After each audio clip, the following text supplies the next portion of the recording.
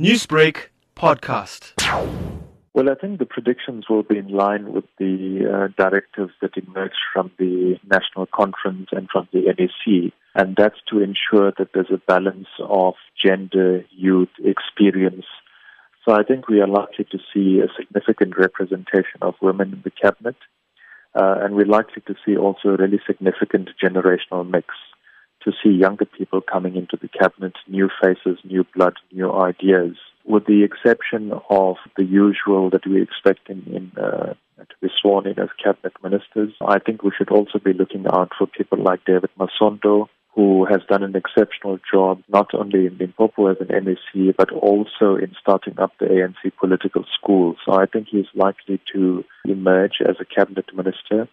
I think younger people like Zizi Kodwa, Senzo Mkuno, I think would also emerge as a cabinet minister. Remember that Ramaphosa also has a fine balancing act, and besides the imperatives around gender and youth, he also has to balance the kind of factional divisions in the ANC and project what would be a unified cabinet. So there are a number of changes, I think, that we would expect.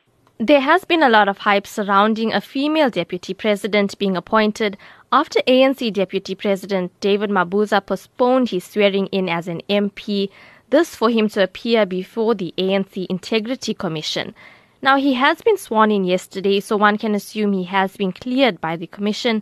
Could this then mean that Mabuza may be appointed again as deputy president? We're taking it for granted that he has been cleared. I think the political risks of not appointing Mabuza are just too great for Ramaphosa to even consider. And history teaches us that if you don't appoint the deputy president of the ANC as the deputy president of the country, this can come back and pose huge political risks for the sitting president. I think the president will also be concerned about the fight back and tilting the shifts, the political power shifts to Luthuli House.